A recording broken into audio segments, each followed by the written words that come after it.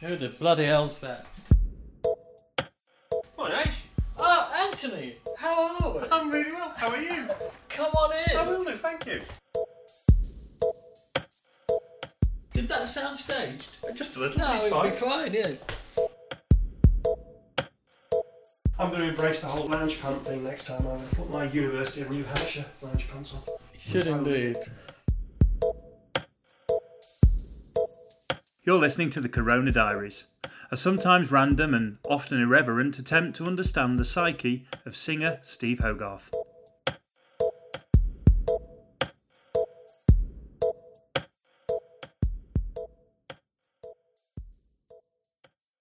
Hello and welcome to Chapter 74 of the Corona Diaries. And oh my giddy aunt, we're nearly at 75.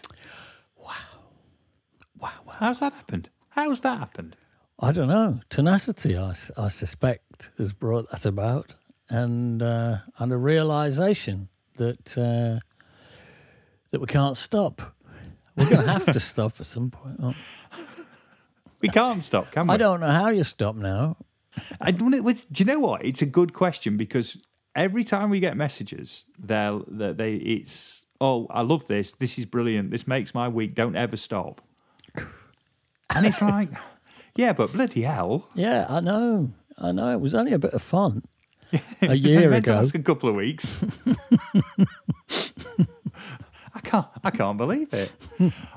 On the subject of 75, I decided, it was slightly scripted that, I decided I was going to say, oh my giddy aunt, just because I like the phrase. And I thought, well, I better check that it's not going to offend anybody. Not that that's ever worried us in the past. But it isn't offensive. It's apparently a phrase you can use in front of the vicar. Oh. So well, I in that suppose case, if one has an aunt, like, Oscar Wilde probably had one, she's probably occasionally giddy. But why you then exclaim that?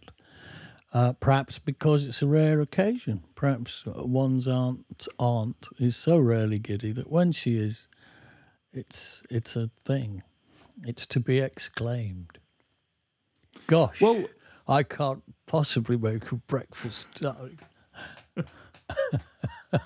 well, so here's a thing. Yeah. There's actually a website called ohmygiddyaunt.com.au, which I'm assuming makes it Australian. Yeah. Oh my giddy aunt.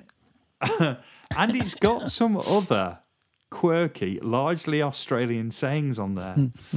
and the first one is a face like a half-sucked mango. Yeah, I can see that. For not very pretty. A few kangaroos loose in the top paddock. That's a good one. Which is for not very smart. which I really like. There's a lot of others that translate, so Bob's your uncle and things like that we use. Carry on like a pork chop, which means being very silly. Oh. That's a curious one. Don't come the raw prawn. Ah. Which is for not being disagreeable. Oh. So I quite like that. So right. and the rest are fairly much like ours. Apart from you're a happy little Vegemite, which is as bright can be. So I'll put the link. I'll put the link on the said it out loud, but I'll put the link on for ohmygiddyaunt.com.au. Maybe that's where the line he just smiled and gave me a Vegemite sandwich. Could have been. Down under. Because I never really understood that line. I mean, obviously I know they eat Vegemite in Australia, but that could have been like a double entendre on happiness. Yes. There we go. You learn something every morning. There you are. Flashes a rat with a gold tooth. There you are. When you think yourself very dashing. Flashes a rat with a gold tooth. I like that a lot as well. That's a good one. That's up there. I like that. And I really liked a few kangaroos loose in the top paddock. Well, the T-shirts just keep coming, don't they? They just keep coming. So it's amazing what you find when you check you're not going to offend people. Anyway, Patrick, Jacques from last week. Patrick, Jacques. I wonder if you pronounce the S or whether you just Jacques. But anyway. Well, he liked your pronunciation, so I think you must have nailed it. He got back in touch with me. He was quite taken, actually. He's just humouring me. Thank you, Patrick, for humouring me. Well, he was over the moon. He was over the moon that you mentioned, that we mentioned it and you covered it, and you made such a great fist of sounds pornographers.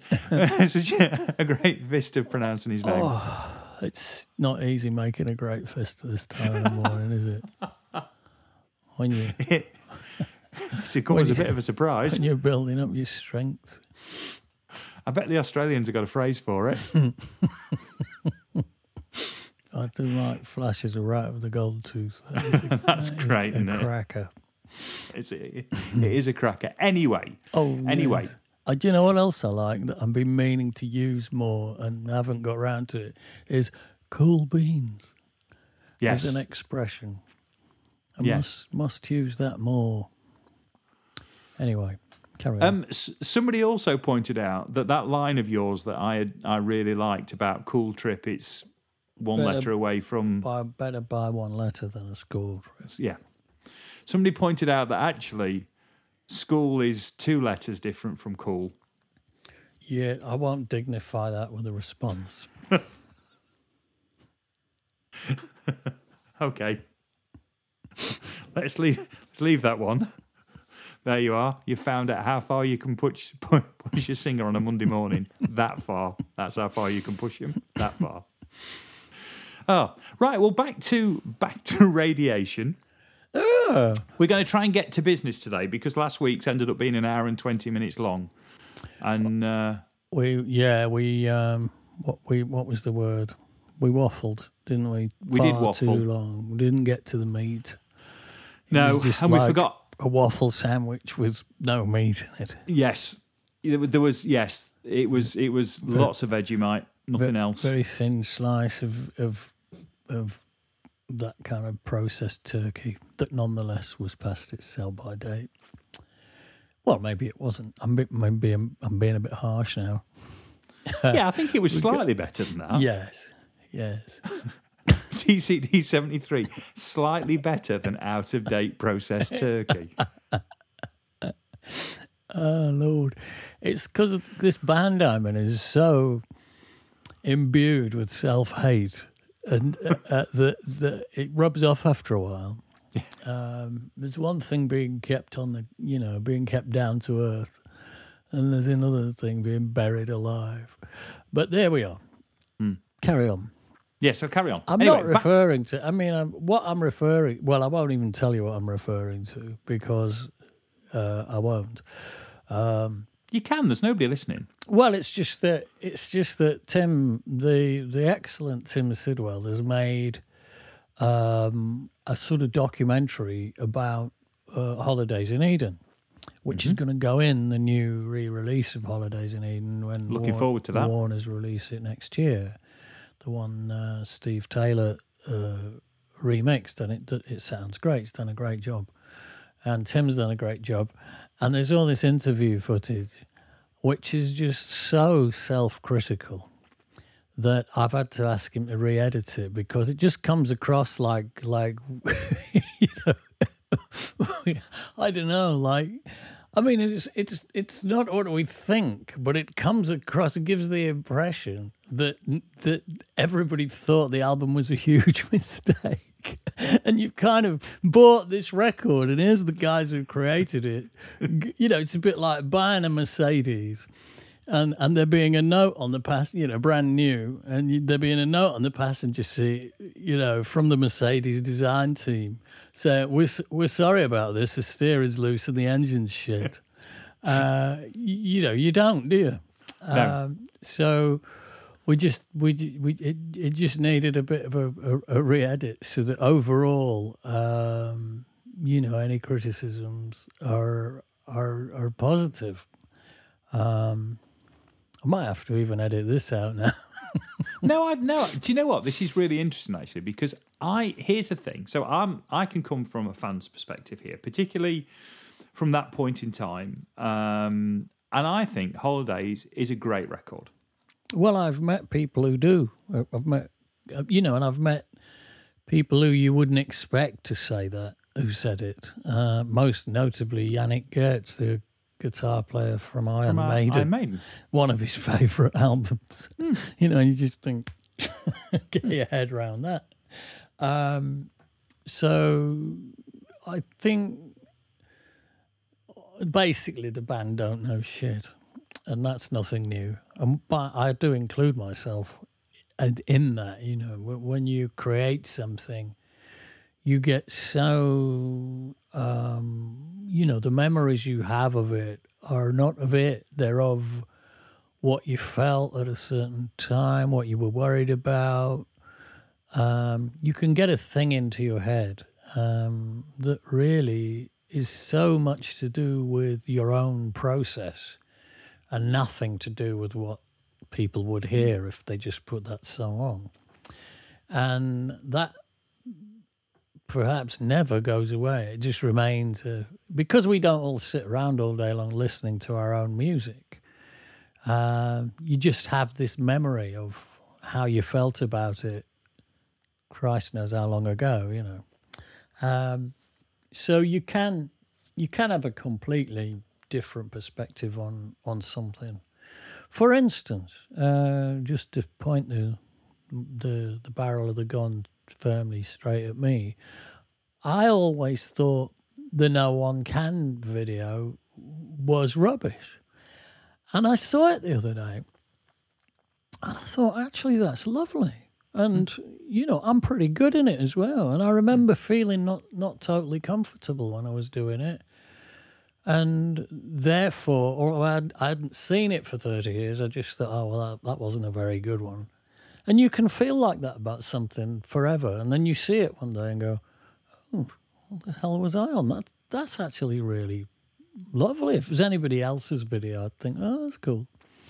So, yeah, you can do that. You get a thing in your head based on what you thought at the time or where you were at the time or what you were going through at the time. And it can colour your judgment. And sometimes you'd give your right arm just to be a person who heard something that you've made for the first time, and that's all there was. There was just the music. There wasn't the process or you know, whether you wished you'd moved something 2 centimetres to the left or the right. There's just it, you know, and there's a person reacting to that. I saw a thing that Mosley sent me about John Lennon. He's all the Beatles songs he didn't like, and it was nearly all of them. All of them. I mean, nearly. He just thought, what? You know, all these incredible songs. You know, oh, I didn't like that, and I didn't like anything. God, I know. You know, maybe it's just the same for everyone. You know, when you're in a band, the stuff he didn't like was, you know, he didn't like some of their best work. So there you go. I'm going to stand up and I'll wave the flag for Holidays, and I'll always wave the flag for Holidays. What? Because I think it's there's stuff in there that is still, for me, some of the best stuff that, you know, he's played live. You know, I've always thought the This Town trilogy is great live. I've always thought Splinter and Heart was great live. I mean, Splinter and Heart, absolutely, you know, killer opening track. You know, on a live set.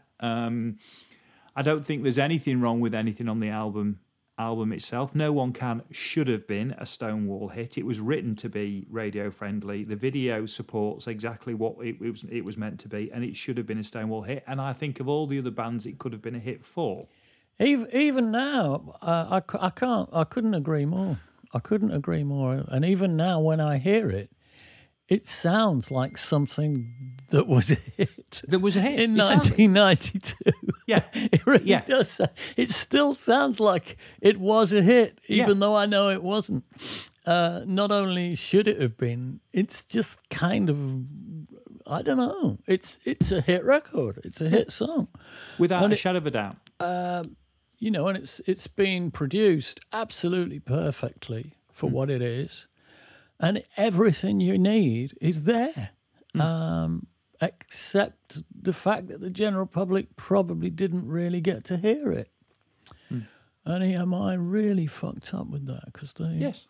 But, with your record company hat on, you just say, well, we missed an opportunity there to make a shitload of money for years and years and years and years. And yes, it might have split the band, and it might certainly not be a bad thing that it wasn't a hit from our point of view now, looking way back. But that doesn't alter the fact that it was one.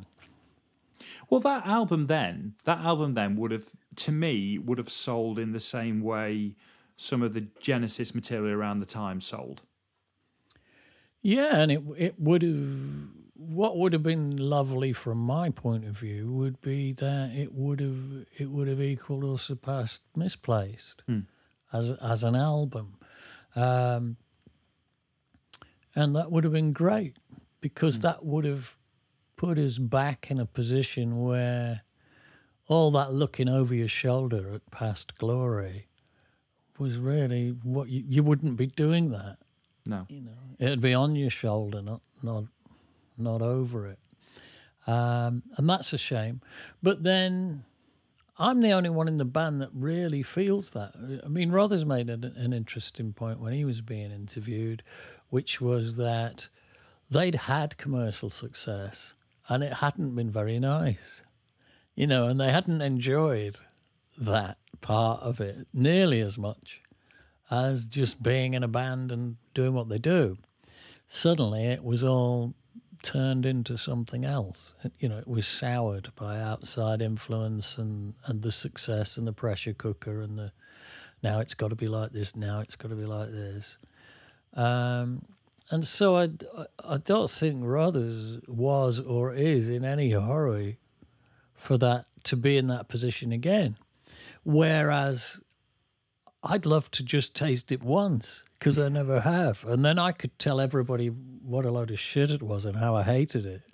But I'd just like the chance to do it. Or maybe that's not even true now. But when I was a bit younger, I would have liked the chance to do it. Where we're at now, fingers crossed. If everybody reacts to this next album the way I'm hoping they will, because it is a cracker, trust me, then we're much better off in the position we're in than being a bunch of pop stars. But the thing where I struggle still is to suggest that Holidays in Eden is not a Marillion record or that it's a pop record is a sweeping generalisation that doesn't stand up to any kind of scrutiny. But to suggest that Splintering Heart isn't a Marillion track, or that the This Town trilogy aren't Marillion tracks, or that The Party isn't a Marillion track, and that it's just pop, it's just it's mass-produced pop, is really disingenuous to that album and to that material. Yeah, and it's irrelevant as well, really, isn't it? I mean, people will always debate about creative work and which is their favourite thing and which is their least favourite thing, and and what they think, what they wished the band had done instead or not done. I mean, a great example would be comparing Let's Dance to Hunky Dory. Two amazing David Bowie albums, poles apart. One, for me, Hunky Dory is it. But to say Let's Dance was not a David Bowie album is ludicrous. It absolutely was a David Bowie album, and there's some amazing stuff on there. I Catch a Paper Boy. Modern Love, the opening track, is just great, and Ricochet is just great. I love Ricochet. I would play it with Marillion tomorrow. I would, if we were looking for a cover, I'd go, let's do Ricochet. What a track. China Girl and all of that. So there we are. Who cares what people think? Your work is your work. There is some really good interview footage with Chris Neal, the producer, as part of that package, and it was lovely watching his interview. He's such a nice man. He's so funny as well, but he's thoughtful as well. You know, he's deep. So he was caught in many ways between. He'd got Nick Gatfield, the A&R man from EMI, whispering in his ear, saying, I want this band on the radio. I want this band on Top of the Pops again. And he'd got the band, you know, like, oh, I don't want to be pop star, you know, hey, don't make it too poppy, you know, I don't like that, I'd like to spend more time on the keyboards. And then he'd got his own, you know, his own. I think he was probably quite conflicted because Chris has just got pop sensibilities and commercial instincts that they're written through him like Seaside Rock. But at the same time, he knew he got to be a bit careful in case he alienated our fan base. He didn't want to be the person who knackered Marillion. So I think he was walking his own tightrope, just making that record. But I think he did a fine job. I think it's an amazing sounding record. I think Rob Eaton did a fine job engineering it and recording it. And in many ways, to me, when I heard the mixes the first time, I remember thinking, this is what records are supposed to sound like. And Season's End didn't sound like what a record's supposed to sound like to me. This is what a record is supposed to sound like. It just sounds like a record. Now, whether that's a good thing or a bad thing is open to endless debate. But I thought Holidays in Eden was fantastic as a sound. If it had been anyone else, I would have been impressed. And that's all there is to it. Anyway, we're not here to talk about that.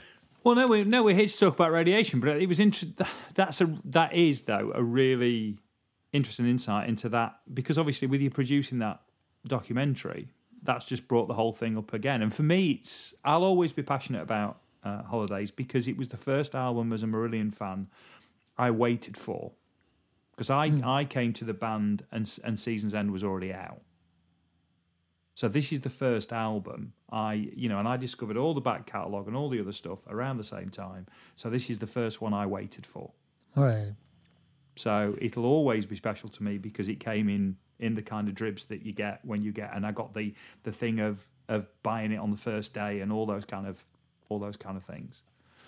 So and I was getting the web magazine through, so I was hearing snippets of it as we were going, because obviously it wasn't like now where you're keeping an audience updated. You were getting snippets of information about it. And so for me, it's in that respect, it's really special, and the album's great, and the B-sides were great. I think the B-sides are two of the best B-sides that the band ever produced. What was that? The Release and The Bell in the Sea? No, they're Season's End. It's How Can It Hurt and I Will Walk on Water. Ah, right. Yeah. Well, I Will Walk on Water was the song that got Dave Meegan interested in working with us, believe it or not. That was the one. He likes that. He liked that Walk on Water. I'd be interested to meet them, yes. So, considering it was the B-side, and viewed as the runt of the litter to some extent, then it's amazing. Again, that's that difference between what it's like being on the inside, having a journey towards a song, and what it's like being on the outside, just hearing what it is, rather than what it might have been, what it was, what it wasn't, whether it was raining the day you recorded it, whether your missus had given you a hard time, whether you were heartbroken or thrilled to bits or whatever you were. Yeah. How big your shirt was. Exactly. Well, in my case, usually huge. and billowing. I bet the Australians have got a phrase for it. Big enough for two. Cobber. Well, while we're on this, when is that? How far away are we from that release? I think it'll be next year. So Is that the next one? yes. Holidays in Eden is next. I think Fugazi's only just come out, hasn't it? It has. Yes. Steve Taylor made a great job of the remix. I'll be really interested to hear what, being as that album's precious to you, it'll be interesting to see what you make of the remix. I mean, it's pretty faithful to the original, but it does sound really good. Well, I know what you mean about the original sounding different. I mean, Season's End sounds a bit like Clutching in terms of the overall sound of it. I can plot a path, comfortably from Misplaced to Clutching to Season's End, but Holidays sonically sounds different. Yeah, definitely. And like you say, very much in keeping with the time. The production was exactly what I would expect from the time, and one of the reasons why I think it still sounds so good now. So I'd be very, very keen to hear that. I think the other thing as well is, if you remember, we'd got a bit of this town. See, the very first time I saw you live, which were the Christmas shows after Season's End tour, because I didn't see you on Season's End tour. I saw you on the Christmas shows, the Season's Greeting shows, and of course you played Splintering Heart and you played This Town. Right. And then the next time I hear This Town was the same Christmas I got the Stoke Road to Ipanema video, VHS, no less. Right, with us playing it in Stambridges. Yes. Right, with that other kind of rhythm and it was a bit more hooey, wasn't it? The approach to it. And then Chris sort of straightened it out into more of a boom cat thing. Where, it was more of a boom boom capty boom boom cat originally. Again, there are factions in the band that preferred the rawness of that, and so that changed. It stayed the same, but it changed. So so that's next year, right? Because I'm really excited about that. I'm really excited when that lands. Yeah, it's a good package, and worth it alone for the Chris Neal interview. Yes, because again, he's somebody that drops in and out of the Marillion story, isn't he? Is he? Well, I mean, he comes in briefly and drops out again, and then that's it. There's not. Oh, I see what you mean. Think about the number of people who reoccur in the Marillion story. Yeah, and Chris just came and went. Yeah. Yeah, but we're still very fond of him. It's not like he didn't disappear under a cloud or anything. We still talk very fondly about him when when his name comes up in conversation. We ought to get him on here. He ought to come and that could be nice, funny, couldn't it? Oh, he is. He's a bloody scream. Well, that's good because I mean, we're marginally funny, but I don't think we're proper funny. Oh, he taught me some terribly rude songs. I don't know if I can remember them. Crooncast. The Chris Neal Blue Crooncast. The Blue Cast. The Blue Croon. Blue Croon. 2 shades of lipstick on an old French letter. A dose of syphilis that won't get better. These foolish things. Yeah, he had a great rewrite of These Foolish Things. Something about a blood-stained dildo in a London taxi or something up a horse's jacksie. These foolish things remind me of you. I can't remember it all. Oh, we need Chris on here. We'll get him to sing the song. Oh, TCD is missing Chris. There's no doubt whatsoever. Oh, well, look, I think we ought to just go straight into Diary. I think we should abandon talking about Radiation. We keep skimming off it. Well, no, we'll come back to it next week. It's fine, but we'll be back. We've done 29 minutes and we haven't got to the main topic. So let's put. But this is good because actually it's a bit of an update on Holidays. I think it's a real interesting insight, and I think we've worked out that we're going to get Chris on the pod at some point, which will be great. So I think we'll just disappear off into Diary now. Okay. All right, I'm trying to remove some of that Chris Neal imagery from my mind now. Don't let it permeate in. Well, here it comes. Looks like we're off to Holland.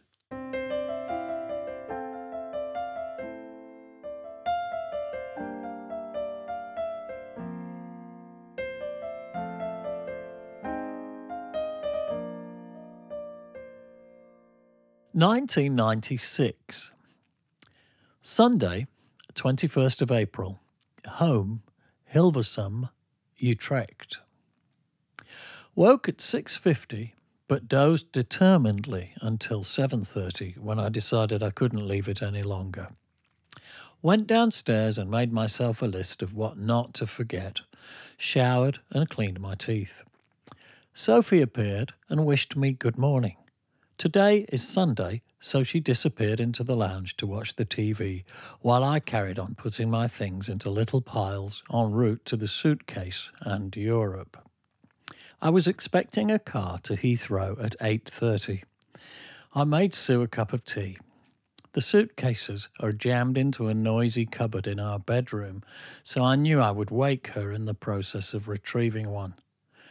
As I made my way upstairs, there was a knock on the front door. It was my driver come to pick me up at 8. I'd got it wrong again. I now have a tradition of not packing until the car arrives.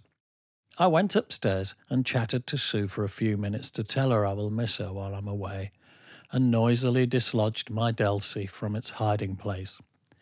Finished packing and said my goodbyes and drove to Heathrow via Bicester, where we picked up Stuart, our engineer. The morning was truly the first day of spring, a wide-open, sunny, warm morning at last. The winter has made us wait until now. At Heathrow, I bumped into Dan and Dana Sherman, our American fan club presidents, flown in from Chicago for the European shows. They presented me with a red rose from Min, an English fan whose marriage they had attended yesterday in Cambridge. And so the madness begins again. I checked in and gave my passport back to Paul. After Poland, I'm nervous about trusting myself with it. That was mistake number 2. When I got to the gate, they wanted to see it, so I was detained until Paul arrived from duty-free. I sat at the front of the Boeing 737, in between Ian and Mark, for the short flight to Amsterdam Schiphol, relaxing in anticipation of the days ahead. We were met at the airport by 2 chaps from the record company Dureco. "Hello," said one, "I'm Hype." "Oh, do you do promotion?" I quipped. "No, I'm the product manager." Perhaps the joke was wearing a bit thin. I didn't pursue it. It turned out he was called Hybe, not Hype, so no wonder he didn't even pretend to be amused. Not that it was funny anyway. We were driven in a minibus, which looked like a stealth bomber, to Hilversum, my second surprise of the day. I thought we were going to Utrecht to check into the hotel and freshen up. Not possible. At Hilversum, we arrived outside a radio station where there were a small group of fans waiting with album covers and magic markers. When I say album covers, I mean CD wallets. Vinyl is now very much a medium of the past.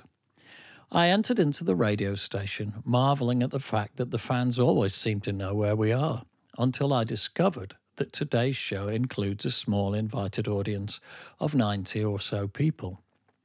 The studio area was set out like a little nightclub, complete with stage and bar. I immediately warmed to the situation. The staff seemed to know their gig, and we sound-checked without any trouble.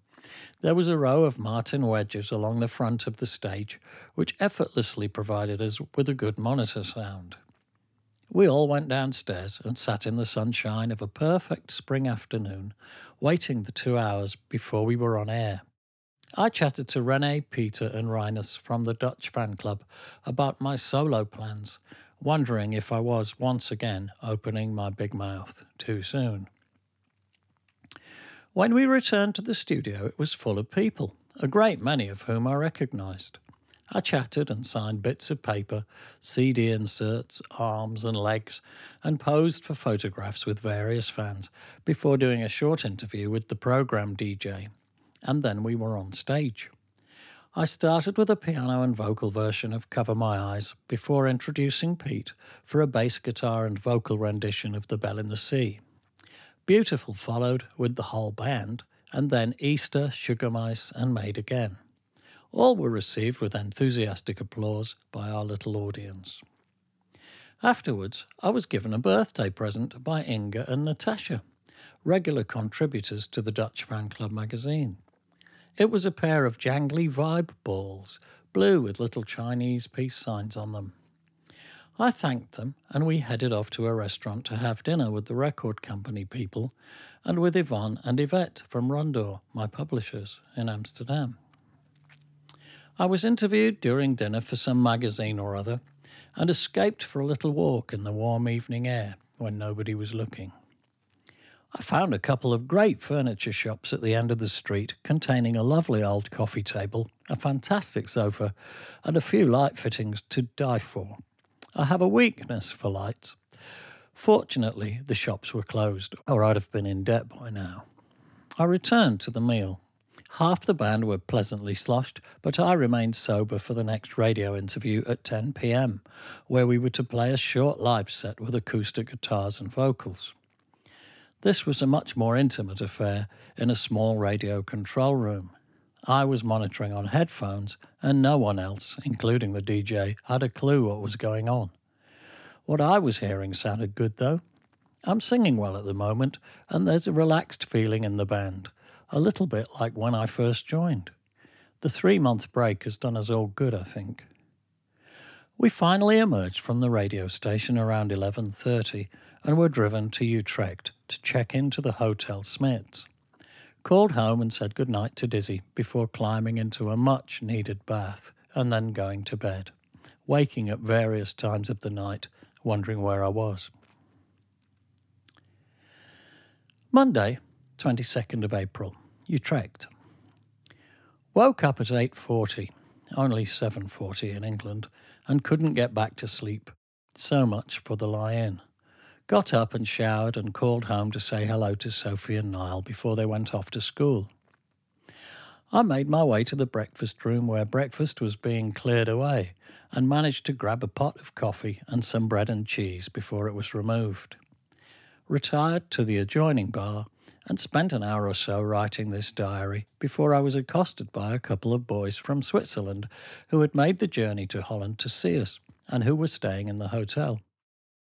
I talked to them for quite some time about the state of things in general, people's goals and ambitions, the shape of the planet, and the folly of measuring success in terms of growth. I showed Francois, who played a little bit of piano, how to play the chords of the Hollow Man. Returned to my room and called my mum. It's her birthday today. She sounded fine. Bumped into Paul Lewis, who was on his way out to have coffee in the sunshine of another excellent day. We found a cafe by a canal where Mark Kay and Manu, Mark's girlfriend, were already sitting. I was soon driven back indoors by hay fever. For some reason, the week of my mother's birthday is a bad pollen week for me, and every year, no matter where I happen to be, I have a couple of days of sore eyes and sneezing. I called home again. Things are pretty difficult at the moment between Sue and me. My enforced absences make everything worse. I put down the phone feeling terrible and went back to bed to try to sleep. Gave up around 3 in the afternoon and went back out for a walk.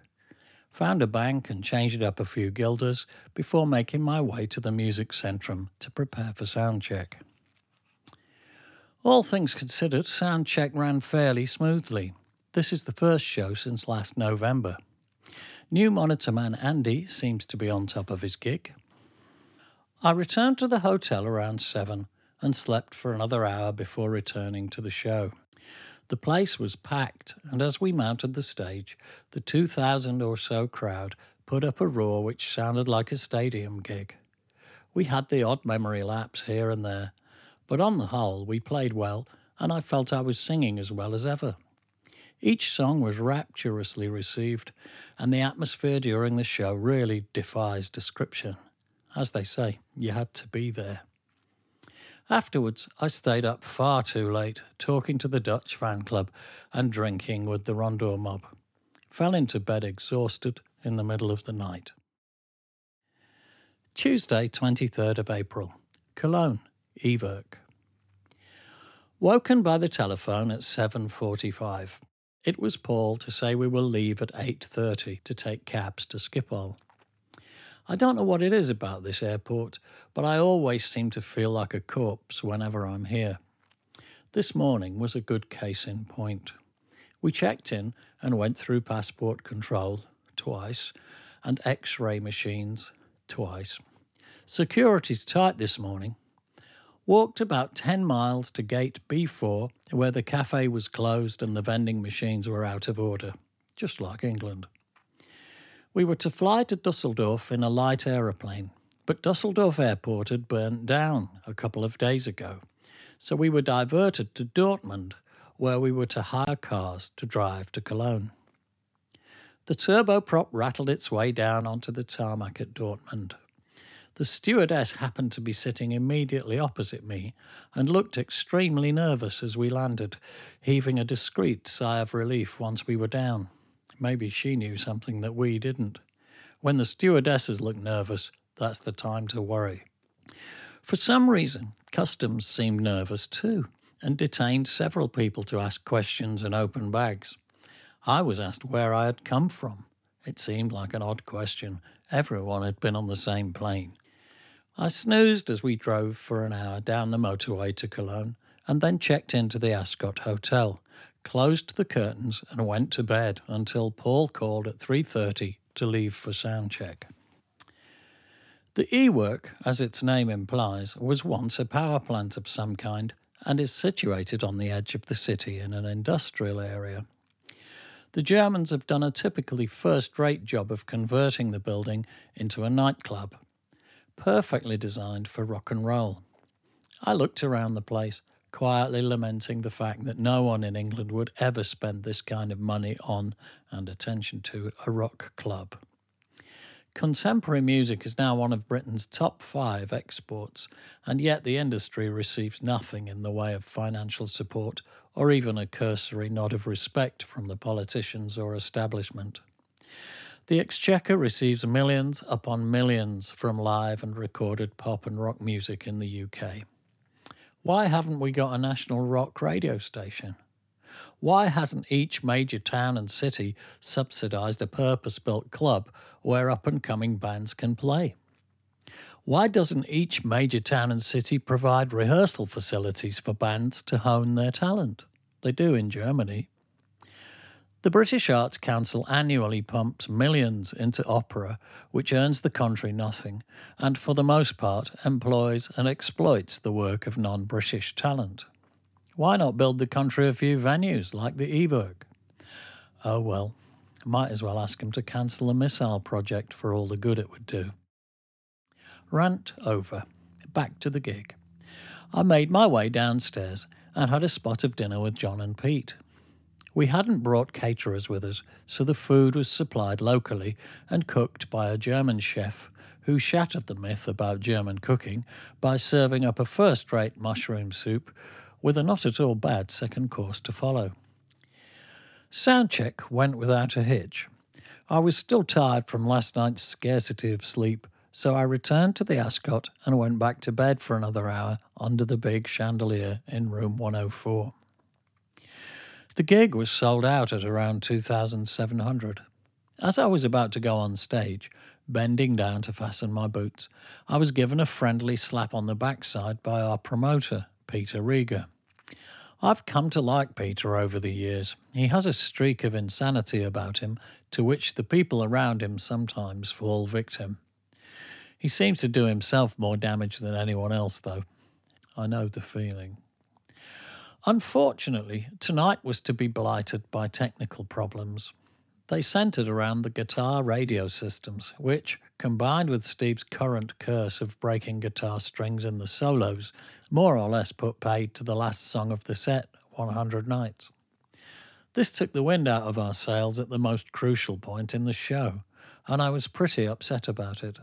I was reminded of the Toronto show on the Afraid of Sunlight tour, which went west for the same reasons. Some people live and learn. Fortunately for us, the crowd was not easily discouraged and gave us a warm welcome back to the stage for 2 encores, which were to save the day. Thank you, Cologne. You were terrific. Last time I played here, a few years back, I experienced several supernatural phenomena. I was thrown inexplicably to the floor several times during the show, and during 100 Nights, oddly enough, a butterfly fluttered down from the ceiling and landed on my shoulder. It's the only time I've ever seen a butterfly in a nightclub. To my relief, there were no such strange happenings tonight. After the show, I signed a few things in the hall and we returned to the Ascot, where I phoned home to wish Sue good night. We had arranged to have a drink with the record company chaps, but I was worn out and it hadn't been a good phone call home, so I went to bed. Wednesday, 24th of April. Cologne to Paris. La Cigale. Woken by Paul at some unholy hour of the morning for yet another early departure. The cumulative physical excesses of the shows, combined with not enough sleep and a state of increasing domestic unhappiness and mental exhaustion, left me in not the best of spirits as I staggered down the single flight of stairs from the first floor to reception. I thanked the staff and paid my extras like an automaton, emerging into the street and ducking the oncoming cyclists in the cycling lane, which always catches me out every time I leave the Ascot. I sat in the back of the car and told everyone I would probably be quieter than usual today. At Cologne Airport, John and Paul got rid of the hire cars and checked us in for the short flight to Paris, which I can't remember at all. We arrived at Charles de Gaulle in a different terminal to the usual 60s Thunderbirds affair I'm used to. This one's newer and a little reminiscent of the beautiful and modern airport at Barcelona. We walked the short distance to the train terminal where Paul bought tickets for the Paris Gare du Nord. The hotel is right across the street from Le Gare du Nord, so the train is quicker and easier than taking a cab through Paris's famously congested roads. As we emerged from the station, it began to rain, despite being quite a sunny day. It almost felt as though my state of mind had brought the rain on, like it was my own cloud. We checked into the Libertel, and I made my way upstairs into the maze of corridors, where room numbers seem to bear no relation to their position. Finding your room is made even trickier by the wallpaper in the corridors, which challenges the perspective and makes you feel like you're trapped inside a crystal or a set of encyclopedias. Go and have a look. I eventually found my room and called home. No answer. I left a message on the machine and hung up. My urge to wander up to Montmartre and have lunch on the hill was outweighed by an inability to summon the will to move, so I lay on the bed in limbo until 3:30 when Paul called.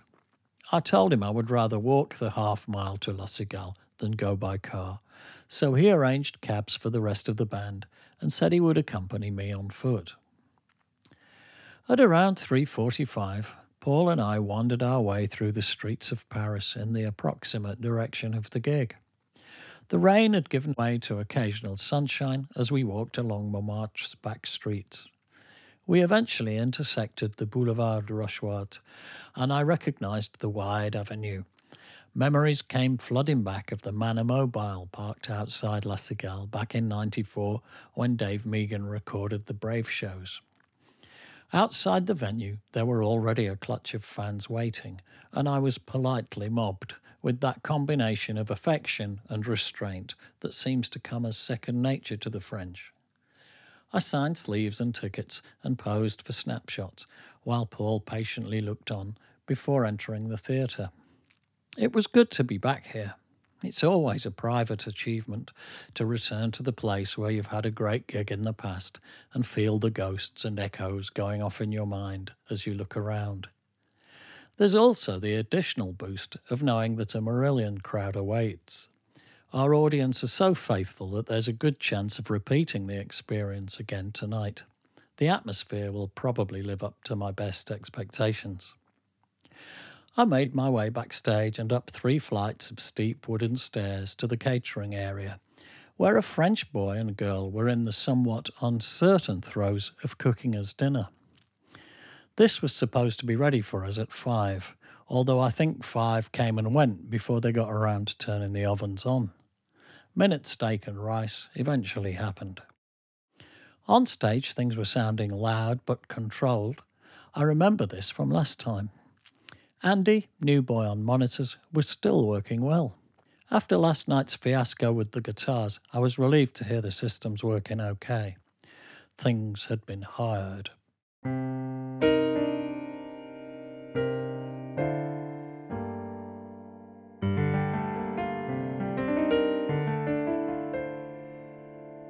And we're back.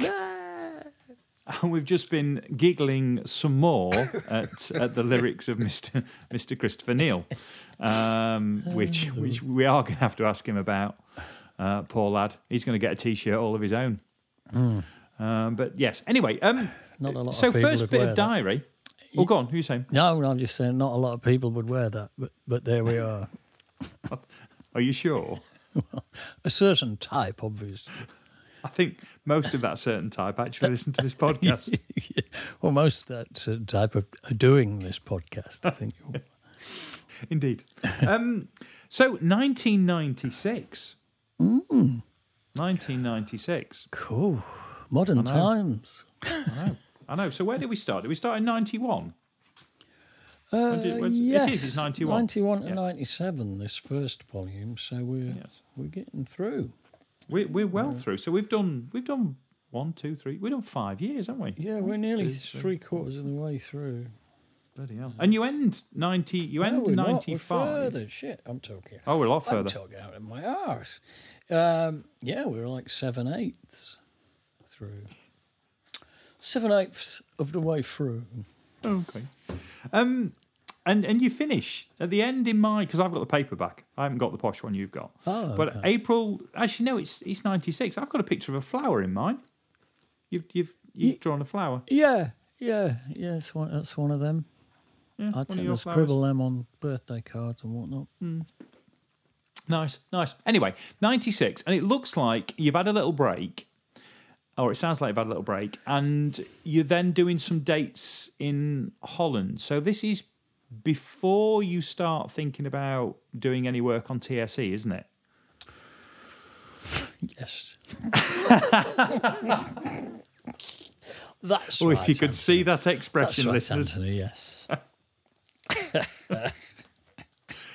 And you I don't disappear off on bloody a know. Sunday, Oh, yes. Yeah. by the sounds of things. You disappear off on a Sunday. Oh, hang on a and- bit. What? I'm just noticing. Well, 1996 is about 5 pages long. Is it? Yeah, we're into 97 in almost no time. I might have to do 96 in one reading.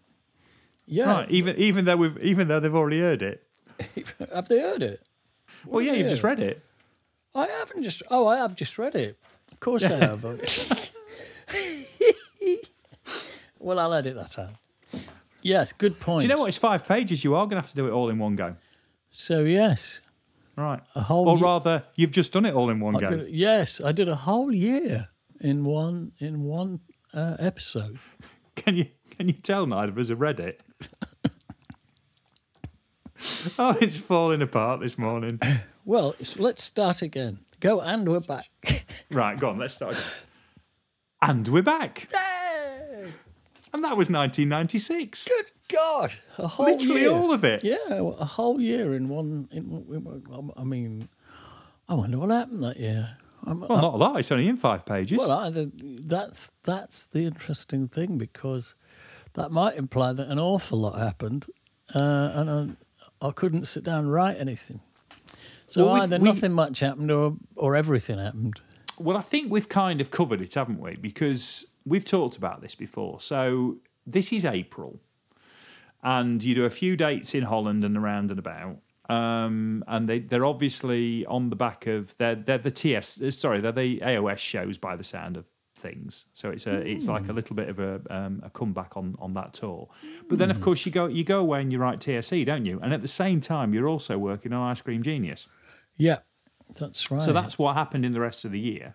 I must have stayed home and tried to write stuff, for the rest of '96.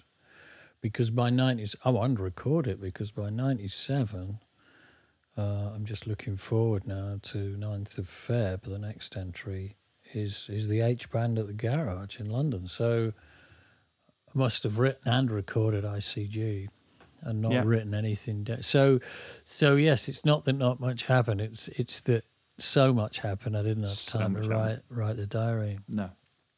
Of course, for the purposes of the podcast, it would have been really handy had you have written it down. It would have been terrific. Because I've got all of these vague memories of, Dave and Chucho dressing up to do the overdubs.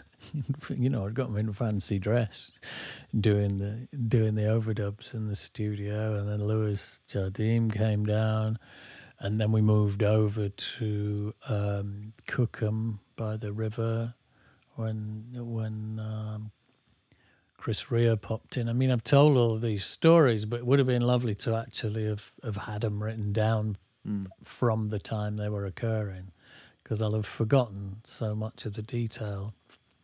Because it was a lot of fun making that record as well.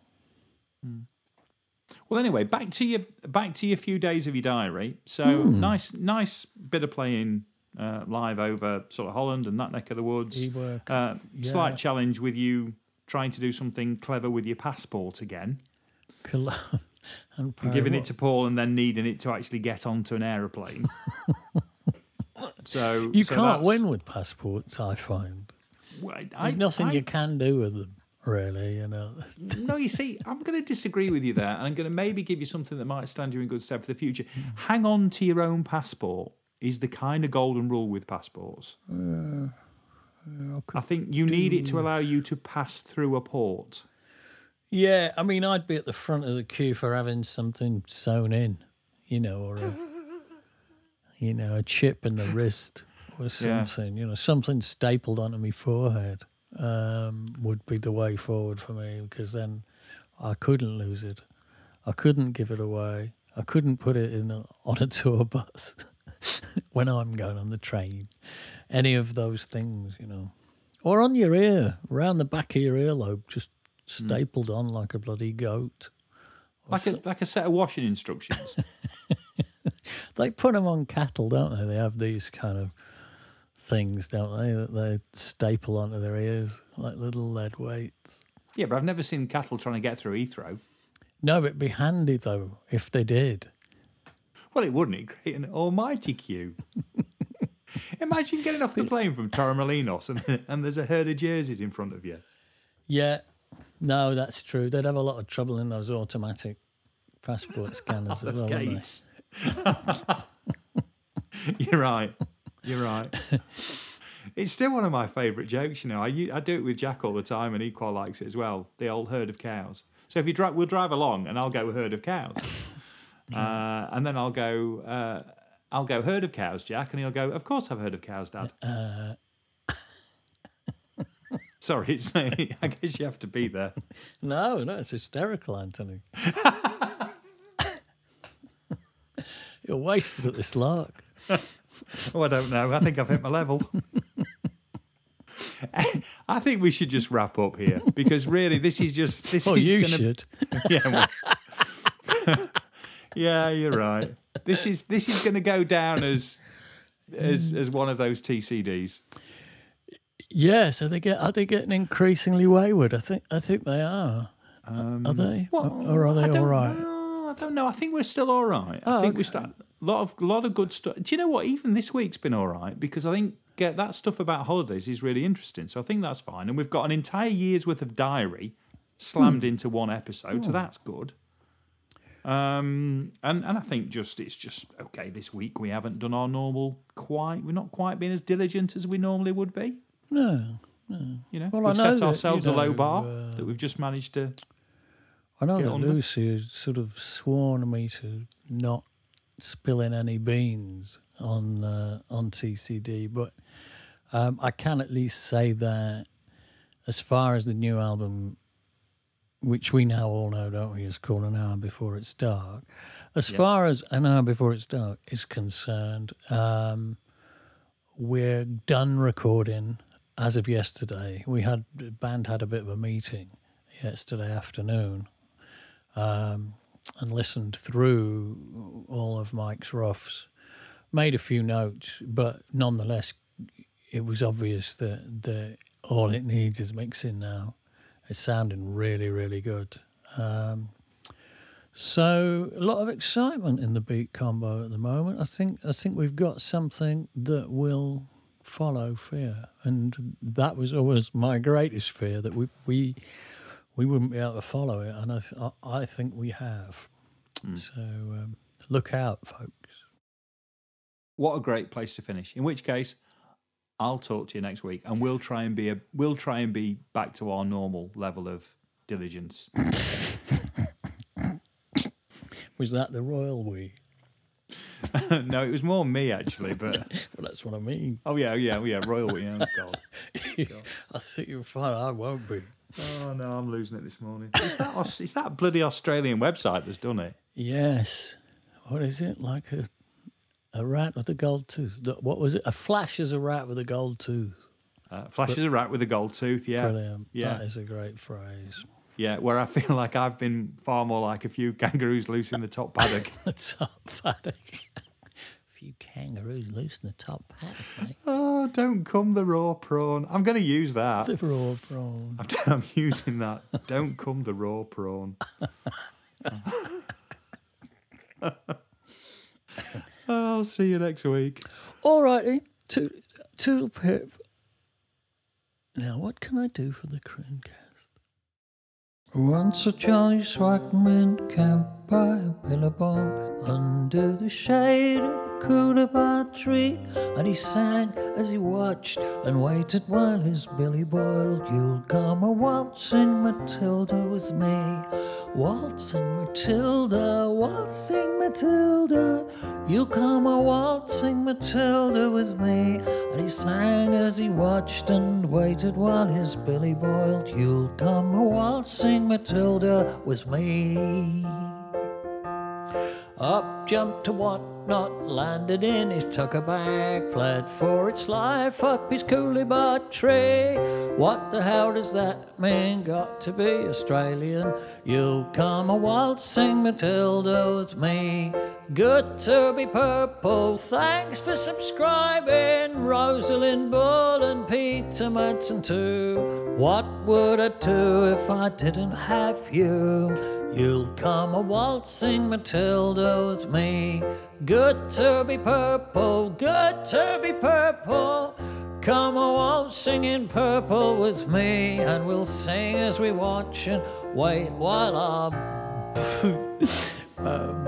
billies boil. You'll come a waltzing Matilda with me. Flash is a rat with a gold tooth.